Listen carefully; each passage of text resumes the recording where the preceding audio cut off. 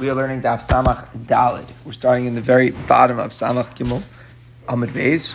And the Mishnah spoke about yesterday, a very interesting topic, a new concept for us in Tumah called Tumas HaTahom. So Tumas HaTahom is that there's a type of Tumah that came from a corpse, we're talking unique to Tumas Mace, where the Tumah was in a location, in a place, was located that is unlikely to ever be discovered by somebody. It's not like a known Tumah that you can find easily. It's something that's buried deep under something, hard to find, hard to locate. So the halacha is, it's not a tumah. Of course it's a tumah, but it's a specific type of a tumah. It's a tumah satohom. So we have a halacha Moshe Sinai that if a Nazir already performed his concluding ritual and he's finished and he's shaved and he's brought his karbanos and everything, and then he becomes aware that during the time he had a tumah satohom that was encountered, so then that doesn't mess up what he's already done. The same halacha is true for a carbon pasach. If a person finds out after he already brought the carbon about some tumah satohom which he encountered, so then he's still okay. It hasn't messed up what he has done. However, for Truma, it does mess up. That was one concept which we learned very strongly in regard to Tumas HaTahom. All right, now we're going to go back to the Mishnah a little bit, and we're going to learn about Tumat Tzafa. So Tumat Tzafa means, the halacha is when a Tumah floats. So we're going to try to understand this a little bit better. Again, some new concepts in Tumah today. And then we'll get back to Tumas HaTahom. So the reason we're getting to this is because when the Mishnah was giving us examples, it always spoke about a corpse that was floating. That was all part of it. Like it was floating. He went into a pool and it was by the mouth of a cave. He wasn't sure if he was under the roof of the cave together with the corpse at the same time. But al kol panim, the corpse was floating. So the Gemara says, Safa inu mitame l'inyan sheretz. The Gemara throws out a theory that a tumah which floats does not mitame sheretz. The tumah of sheretz, which is dead carcasses of the 8 shratzim, the Torah says there are certain types of rodents that when they die give off tumah. Not all types of rodents, but 8 specific ones. 8 shratzim give off tumah. But that tumah of sheretz is not in a scenario where it floats. It's only when it's placed like in a stationary way on something or on the ground like that. But when the tumah is floating, if I have the dead carcass of one of these 8 shratzim floating around, it does not convey the tumah. And we're going to see in a second that that's going to broaden out not just the tumah sheretz, but any tumah that doesn't come through ohel, meaning in a body when it conveys tumah through ohel, a dead, like a corpse, that's going to convey even if it's safa. But any lower degree of tumah, which is coming through contact, like sheretz, is subject to a very big leniency, that when it is safa, when it is floating, then it's not matame. Titania, where do we get all these concepts from? So we see here, this is all coming from Taharas. Safek tumah safa. If I have a safek, I have a doubt about tumah which is floating on water, Bein bekelim, bein bekarka, whether the tumah is in a kli, it's floating in a kli, or it's floating in the ground, like in a pool, tahora, it is ruled to be tahar. So the chiddush is, even though we normally say safek tumah, versus hayachid, sveiko tame, that's normally the halacha. So if I have a doubtful tumah, and it's in a private location, so ordinarily we say that the safek is treated l'chumra. Here we're saying that if I have the safek tumah, but it's safa, it's a tumah of sheretz, and it's safa, it's floating around, so then the halacha is that it's ruled to be tahar. Rabbi Shimon says it depends. If the water was in a kli, in other words, like some sort of container and it's safa in there, so then if it's a suffix, it's ruled tamei. But karka, it's only if it's in the ground, tahora, that it is ruled to be tahora. So now the Gemara explains what this comes from. My time in the Tanakama. What is the reason for the Tanakama? Tanakama was saying that tumah safa, tapa samach daled here, tumah safa. Whether the water is in a container on the ground, if it's a suffix, then it's always tar. We go against the usual rule of suffix. Where do we get this from? When it speaks about the tumah, it says any swarming type of thing which swarms. So it's mashma in this pasuk, no matter where it is. It's swarming even if it's floating on water. So it's mashma over here that the tumah can be given off wherever it could be swarming. The problem is that we have another pasuk that says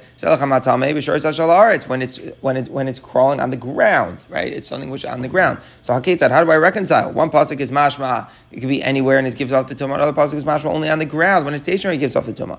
Must be, the answer is vaday mago tameh, safek mago tahar. If you certainly have contact with it, then even if it's floating, it gives off the tumah. But if it's questionable, if it's a safek contact, then use tahar in any scenario. So basically, that's the point that if it's a safek maga, it will be tahar in any case where it's safa. So basically, the idea is that when it's al haaretz, there even the suffix is matama. But when it's safa, so then any scenario when it's safa, only the vada is maga is matame, but suffix maga is tar. That's the Tanakama's view. Reb Shimon, my time. What was Reb Shimon's reason? Reb Shimon has an idea that we distinguish between the suffix when the water is in a container, when the ground, when the water is in the ground. So where does he get that from? He looks at the beginning of the pasuk. It says anything. The spring could be tar. But then it says it could become tameh. That there could be a tumah. So okay, it said how can we reconcile this idea of having like a water or a spring that sometimes there's something in it that's tameh or not? So we explain as follows. It's referring to this case of tamah safa. Safa b'kelim tameh. If it's floating in a container, it's tameh. If a karka is floating on the water, tar, then it is tar. So basically, what we're saying is that the achmain, the yatar, is coming to say that dead shrotzim floating in like a spring or a pit or like a pool or something like that. So then it's floating on water that's on the ground. So then it will be safek, will be tar. But other scenarios where it's not achumain, it's not something like a spring. It's just like like a fishbowl or something like that. And you have a suffix. If there was maga and the dead chariots in the water in the fishbowl, so then in fact you would be tameh.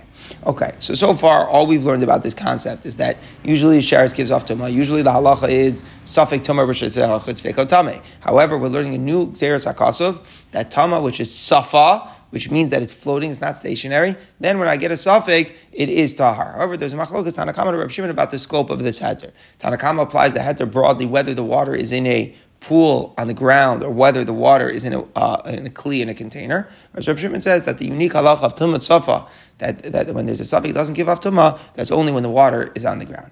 Now we elaborate more upon the halacha of tumah safa. Tana Rabbana, kol nidlin v'anigran, any source of tumah that can be carried or can be dragged. So you can have any scenario where a person is, let's say, carrying or dragging here some sort of sharetz, sveikan, tami. Generally, what's the halacha? When you're carrying or dragging something and a suffix comes about whether or not the tumah was touching something. Let's say it's a suffix, whether it rubbed against a loaf of bread or something like that as it was being dragged. So sveika tameh, you rule that it's tameh. Because something which is being dragged is viewed that like it's at rest. In other words, if a person is holding it, and even if it's being carried, that's not safa. Safa, when we say floating, the point isn't that it's, touching soil of the ground. Safa means that it's being held. Safa means that it's floating as opposed to being held. And even if it's being held in the grasp of a person, then it's not considered a floating tumah. And if any suffix comes about, suffix tumah should say, we're going to be machmer. However, in Izrakin, if it's being thrown in the air, so then some suffix comes up while it's being thrown. Did it make contact with something? So that's a tumat safa. So then we say sveik on tar. If the question comes up, then the thing is tar. Chutz, what's the exceptions? Kezai zameis, if I have an olive's amount of a corpse of a human being, or something that's going over a source of tumah. Hold up, meaning it's a suffix if someone would say was ma'ahil, someone was directly over the corpse. Or anything that contaminates from above and from below. So what are examples of that? Zav and zava have tumah in very unique ways besides just direct contact and carrying.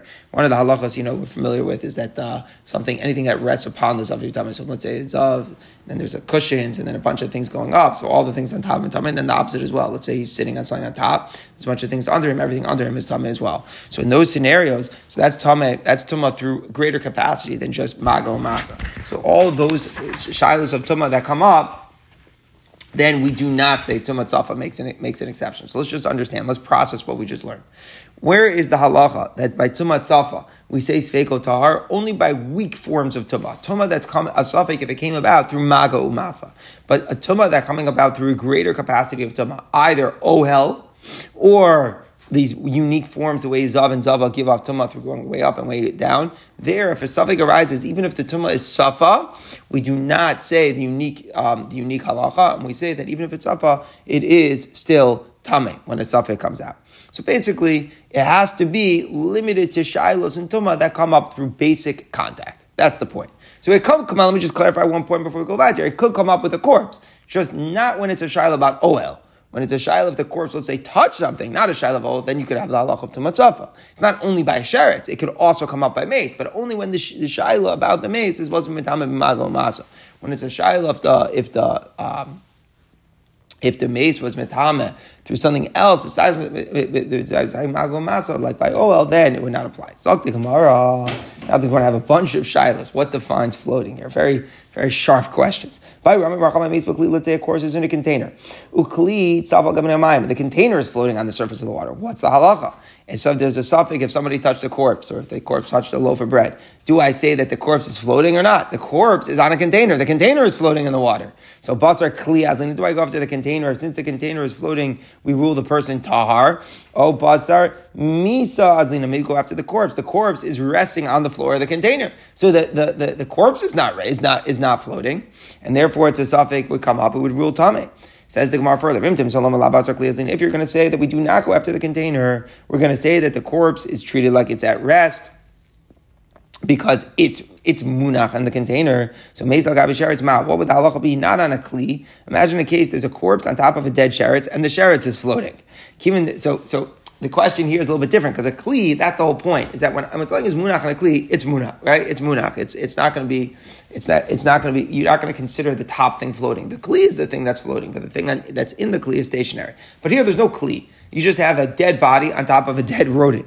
So the question basically is, should we view them as one big entity that is floating?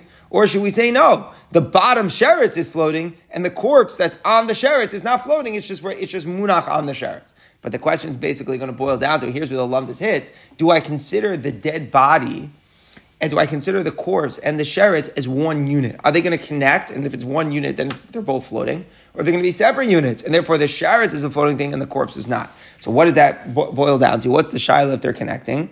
They have different amounts of tumah. The sheretz only gives off tumah for a day. The corpse gives off tumah for 7 days. So therefore they're separate. So it's as if the corpse is resting in a kli, meaning they're not going to connect as one unit because they're separate entities, separate types of tumah. So therefore it's going to be considered like the corpse is resting on the sheretz and only the sheretz is floating.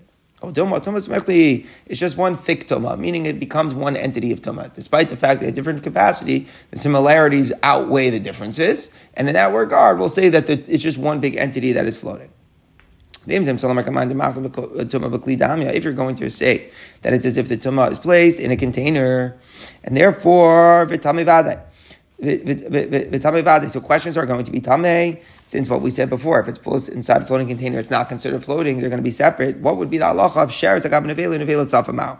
What would be a dead sheretz on top of a nevela and the nevela is floating? So now we're going to say, or maybe even if a dead body and a sheretz don't become one, well, maybe a sheretz that's floating on top of a nevela could become one. Why? Because even Shirav Chumas Erevin, they have the same capacity of tumah, right? They both are mitame, both the sheretz and nevela give off tumah for a day. So there certainly we could say maybe tumah smechtihi is one big mass of tumah, and therefore it's one big floating entity. Odilma, or maybe no, they're different because the size to give off the tumah is different. Haikaz eyes. A nevela, the dead carcass of an animal, that gives off tumah because eyes. But the sheretz gives off its tumah bechadasha. So since it gives off the size of a lentil, separate capacity of tumah, even though the severity of the tumah is the same, but the size to give off the tumah is different, and therefore maybe it doesn't combine.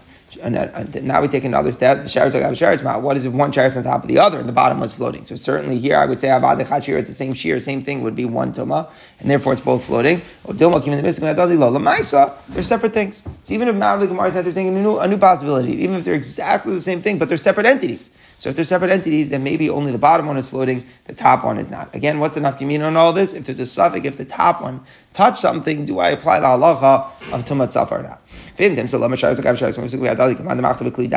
say one sheretz on top of the other, they're separate from one another. So it's as if it's resting in a container, and the top one is not safa. Sheretz, what about a sheretz on top of a vela which has been nimucha? Nimucha means that like it's starting to decompose and becomes mushy. So the mushy part is floating on the water, and the sheretz is on top of it. At this point, it's just part of like the liquid, meaning to say, now a whole new angle on our shaylas. It's not pshat. The sheretz is munach on the mush, and then the mush is the thing that's floating. The mush is really like a liquid. The mush is part of the water at this point. So it's just going to be considered like the sheretz is floating on the water, because the mush is just becoming liquefied. No, at the end of the day, it came from a food, right? It's an avela sheni mocha. It may have disintegrates a little bit or whatever, decomposes and turning liquefied, but it comes from solid food, so it's treated like a solid, and therefore it separates between the sheretz and the water. And we're not going to say that the sheretz is floating. Rather, we're going to say it's stationary on the mush. Now the Gemara gets a little bit sharper. If you're going to say it comes from a solid food, which is different from the water, so even when it liquefies, it's still separate. separates. Sheretz agav shichva zera. What about a sheretz that's on top of shichva zera? If it's on top of semen that's floating on the water, shichva zera is very, very different because it is a source of tumah, but it separates between the sheretz and the water like a solid, or is shichva zera treated like a liquid? So essentially, the shaila is just straight up: what is the identity of shichva zera? Is it ke'ochla? And therefore, we're going to say that the top thing is stationary on the shechva zera, which is floating, and therefore the top thing doesn't have the kula of tumah tzafa. Or do I say no? The shechva zera is like a liquid; it's part of the water, and I just say that the sheretz is floating on top of it.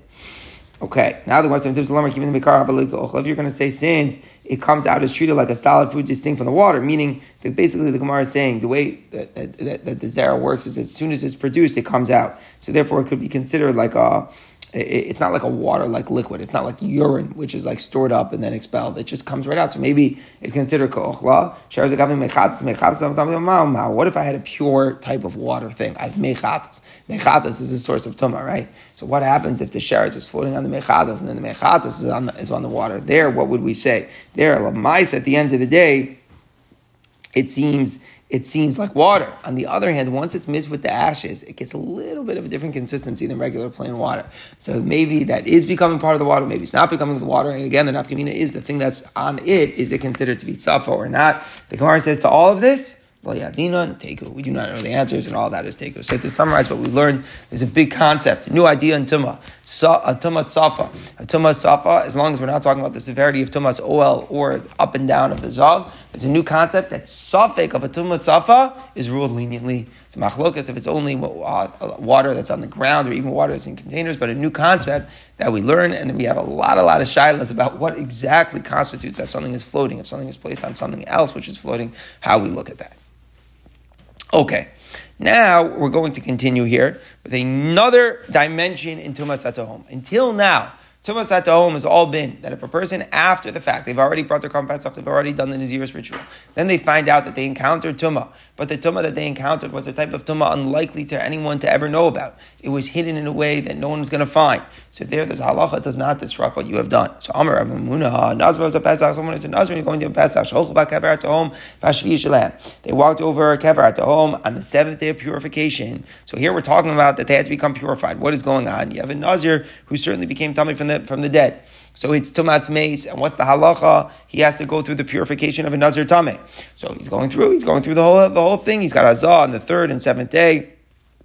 And he went ahead, he did the Naziris, there's the shaving, there's the Karbanos on the 8th, and then you go back to do your new term of Naziris. And at the end of that, you go ahead and you're going to shave again and bring the Karbanos of Tahara. And after all of this happened to him, suddenly he realizes that on the 7th day when he was purifying himself, when he was in Nazir Tameh still, there was a Tumas HaTahom when he walked over a place of a grave that was now discovered, which at the time they had not realized. So they're finding out about a Tumas HaTahom. So you're going to say, great, that's the halacha, Tumas HaTahom. If you find out after the fact, it doesn't mess you up. Well, wait a second. Let's try to hold off one thing.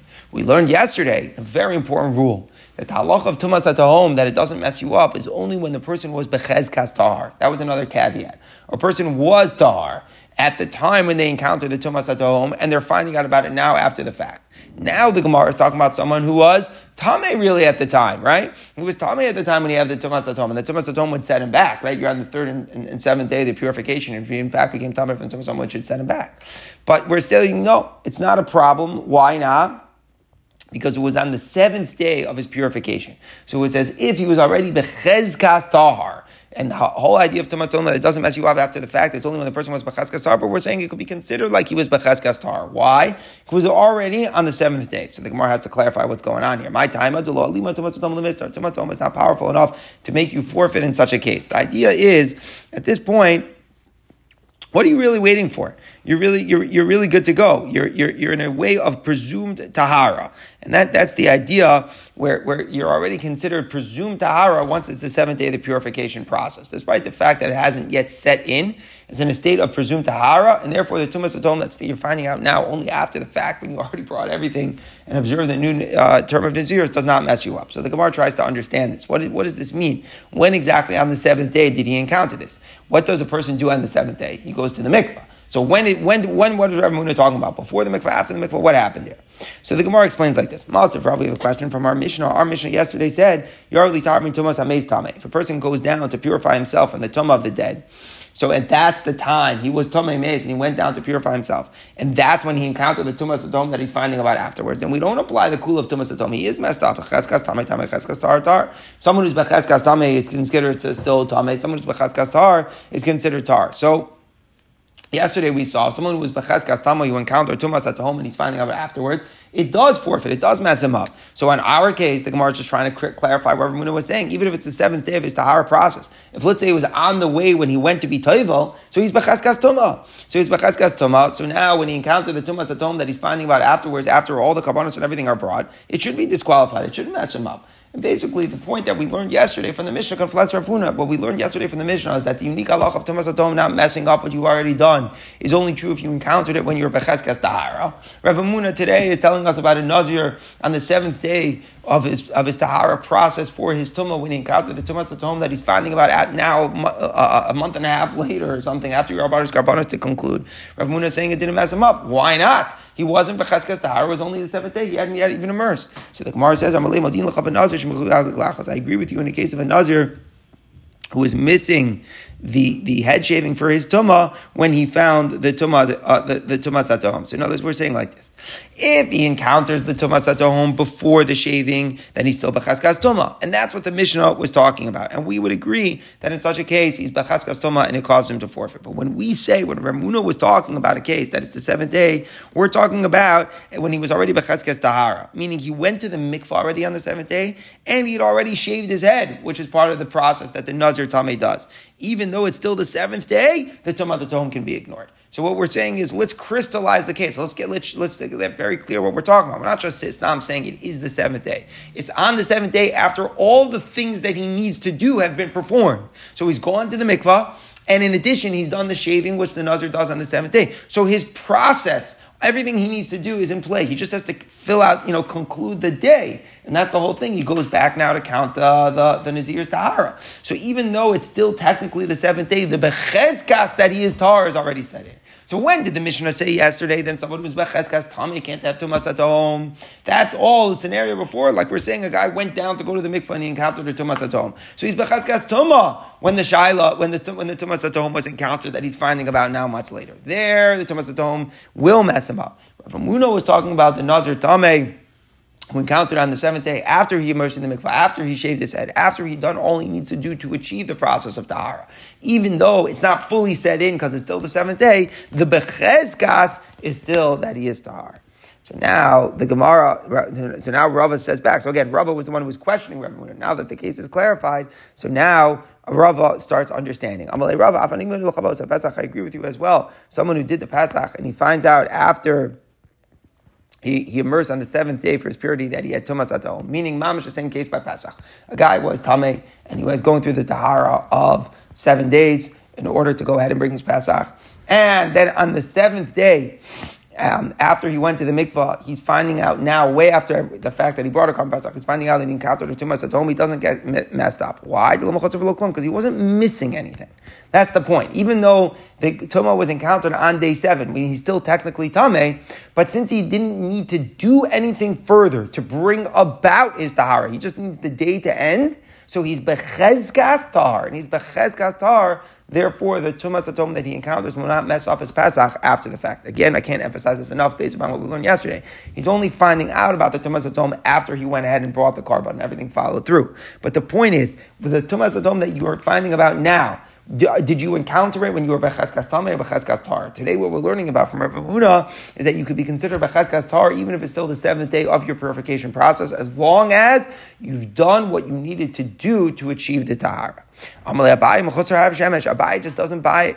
Abai says, I don't understand. Lamaisa, it's the seventh day. Until the sun sets. Zayafan, you went to the mikvah. Zayafan, you shaved. Zayafan, you had the sprinkling of the ashes of the paraduma already. At the end of the day, you need that's a bad pun over here. At the end of the day. After all is said and done, you have to wait for the day to end.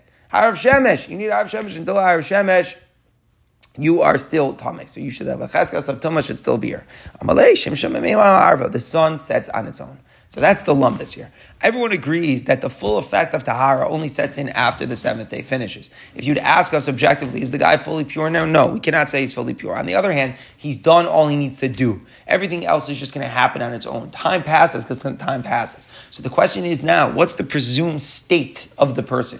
What's his bechezkas? When he encountered this tumas atom on the seventh day, after he did all he needs to do, but before the sun sets, is he bechezkas tameh u bechezkas tar? That afkamina is when he finds out about some tumas atom which he encountered in that state, is it subject to the unique halacha that tumas atom does not mess up what he's done. So Abai is saying lamais he's missing the sunset, so he's bechezkas tuma. Rav and Ramuna are saying no, it happens on its own, so he's bechezkas tar. Now the Gemara says Af Abai Hadarei. Even Abai retracted his original problem. Abai came around to the lumdus, the things that happen by themselves. The person is still considered b'chazkas tar. The tiny it says in a brayso. So to understand this brayso here, we're talking about a woman who brings karbanos in her childbirth. So you have to know the big halacha. How does this all work? So she's got 14 days just for an nekeva, right? She's got 14 days where she's tameya, the oledes. Then she's got 66 days of tahara. Generally, a woman goes to the mikvah after 14 days, and then it's a long full yom extension until day 80, but it doesn't always have to happen like that. A woman could delay going to the mikvah and then go to the mikvah after day 80 and then wait for Av Shemesh and bring it. Al Kapanim, after these 80 days, she brings karbanos. That's the basic idea. Now, a person can theoretically be a multiple yoledesim in the same time frame before it comes time to bring the carbon for the first thing. How? Because of a miscarriage. Let's say a woman gives birth. So she's chayav to bring a carbon then in 80 days, right? She's got 14 days of tumah, 66 days of tahara. But before those 80 days are complete, she already had another miscarriage. That could theoretically happen. So the halacha is what we're learning about is that she doesn't end up needing to bring different karbanos. If there's an overlap, if during the time before she was obligated to bring the carbon for her first birth, she has another birth that's obligating her, and a miscarriage is like a birth, it's like yoledes, that gives her an obligation to bring another set of karbanos. So then eventually she just will, whenever the time comes, she'll bring one carbon, which will count for both. So it says in a brayso, Yom Malos, let's say she miscarried on the Yom Malos, on the day 81. So basically she has 80 days, and then the Yom Malos, very important to understand that Yom Malos, the day of completion. The Yom Malos means the day 81, the day that she's chayav to bring. So she miscarries on the day of completion, Tavi, she has to need another carbon. Why? Because it's not within the time frame. She already had the day come, the sun rose, and she was already obligated, go bring a carbon for the first thing. So when the miscarriage occurs, even if she didn't bring the carbon yet practically, but it occurred on day 81 after the chiyuv set in, then she's going to need a separate carbon. However, Tolch Malos, if she miscarries before the completion day, if she miscarried, let's say, on day 80, 79, 78 before, then Lo Tavi, she does not have to bring an additional carbon. Both her chiyuvim can be satisfied with one carbon. And again, this idea that both leidos can be fulfilled with one carbon since it was during the time, that's actually learned from Psukim, Pesachas Krisos, Pesachas Nazir. But for us, we just have to know the facts. So if the second birth was after the chiyuv already set in, was after day 81 began, then she has to need a second carbon. But if it's before day 81 set in, then one carbon can fulfill both. Now, what happens? I would say she only doesn't bring an additional carbon for a later that happens before day 81 occurred. I would say she has to bring a carbon for another birth that happens after day 81, even though it wasn't yet the time to bring for the second one. So let's just try to make sure we understand what's going on. Here we're going to introduce a third miscarriage. So let's just speak it out. Imagine a woman has a birth, so she's chayav to bring a carbon on day 81. But then what happens? She has another miscarriage on, let's say, day 70. So now we know very clearly what's the halacha, that after the 80 days from the second leda, from the first miscarriage that happens on day 70 or whatever, she's going to bring one carbon that will satisfy both. What about now if before those second set of 80 days occur, yet another miscarriage occurs? So the second miscarriage, i.e. the third leda, is not within the 80 days of the first leda, but it's in the 80 days of the second leda. What's the halacha there? Only in the completion of the days of tahara. And miscarriage that happens on the day of completion, she has to bring a separate carbon. We look at the extra pasuk that says, no, even in that case, she does not have to bring an additional carbon. And the reason is, lamaisa, she never came to the day that she's supposed to bring the carbon.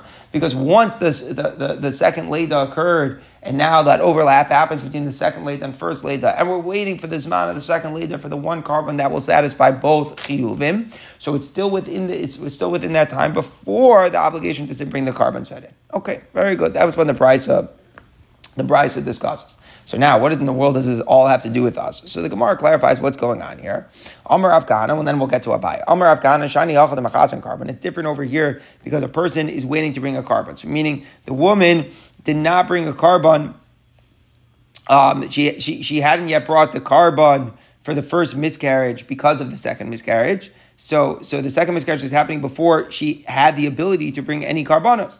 And since both miscarriages are happening now at a time before she's eligible to bring the carbonos, so they happen before the completion day of the birth, and therefore we cannot say that it happened after the completion day because lamaisa there was never yet a chiyuv carbon. And that's what the point that we're saying. The lumdus is there was never a chiyuv carbon. Okay, if the scenario, the Reisha brought that there was a chiyuv carbon which set in, then when another miscarriage comes, then you have to bring a separate one. But as long as the chiyuv carbon did not actually practically set in, you never have to do it. And that's Rav Kahana, the way to read the Gemara. The Rosh explains Shani Yachad Machas carbon. He's like explaining it. He's explaining what we're saying. So that's why we always speak about day 81. Day 81 is the key. Now, normally day 81 is the key, just to clarify, because that's the practical moment when she's asked to bring a carbon. And that's usually the idea, the practical moment. However, the Gemara now we're going to get to Abai. The Gemara is going to introduce the idea of how this is going to connect. It's a hard line in the Gemara, though. Let's see it. Hasam nami mechas har shemesh. There too, I can get a case where she's missing the sunset. What is the Gemara talking about? The Gemara wants to know like this. Imagine, this is what the Rush speaks out. Imagine a case where a woman, by the way, she could go to the mikvah already a day early, after day 14, and then have the mikvah out of the way. She'll just be at full yom until through day 80, and then day 81, boom, she brings a carbon. But imagine she was lazy, she didn't go to the mikvah. The first time she went to the mikvah, let's say, was day 81. It was day 81, she didn't get around to bringing the mikvah to day 81. Could she bring a carbon on day 81 as well? No, because avada, you have to be totally pure. So you're going to have to wait for the Harav Shemesh after day 81, and then bring the carbon on day 82. That would be the halacha, that's pasha. Now, what would happen if she miscarries on day 81 in such a case? Normally we say it's tali in the carbon, tali in the zman aroy carbon. What would it be considered in that matziv? Would you say it's a zman aroy carbon or not? She immersed, she's done her thing, she went on day 81, but she's not fully tar. She still has to go ahead. She doesn't have to go ahead and do anything, but we still have to wait for the day to end, for the Harav Shemesh to kick in order for it to see that the Zman of the carbon is good. So what would happen in that case? Practically, she has to wait till day 82 because we require the Harav Shemesh, if she only went to the mikvah on day 81.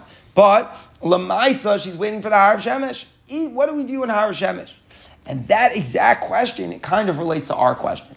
Our question is a person that we were talking about, Becheskas Tomer, Becheskas Tar, when you've done all you need to do and you're waiting for the Harav Shemesh. So do we here, what we want to know, when a person's done all they needed to do, she didn't go to the mikvah for whatever reason until 81. She goes to the mikvah on day 81, she's waiting for the Harav Shemesh. Is it Be'etzem, she's Becheskas, okay, it's time to bring the carbon, just punkt, I have to wait for the day to end and I'll bring then? Or no, until the day ends, the tumah is still here. If the tumah is still here, it's not this man of the carbon yet. Which one is it? And Afkamina if, so she miscarries on day 81 while the Harav Shemesh sets in. So what we want to bring is a raya from the Brisa. The Brisa said in the Reisha pretty absolutely. It said if she miscarries on day 81 and you need a separate carbon. Clearly, we view day 81 as the time for that a new carbon is shaykh. Even if she only went to the mikvah on day 81. We're saying at this point already, it's the chezkas that she's ready to bring a carbon and a new thing would be required. If she miscarried before day 81, it's before this manarai carbon.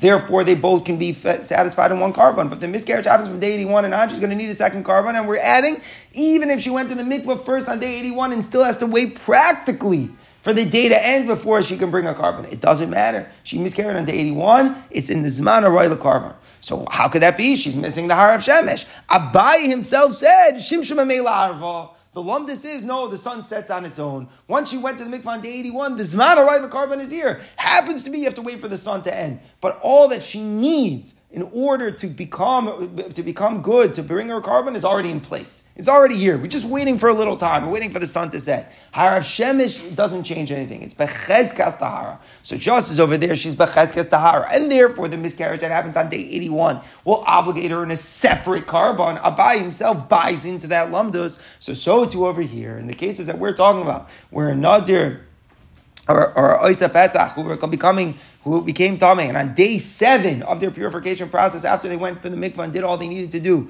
then they encountered a Tumas at the home that they're finding about now after they brought the Korban Pesach and after they finished their Naziris. They're finding about it. We could say that they encountered the Tumas at the home when they were Becheskas Tahar, not when they were Becheskas Tameh. And now we're back to the big rule that whenever you encounter a Tumas at the home, when a person is Becheskas Tahar, they are able to remain Tahar. It doesn't mess up what they have done.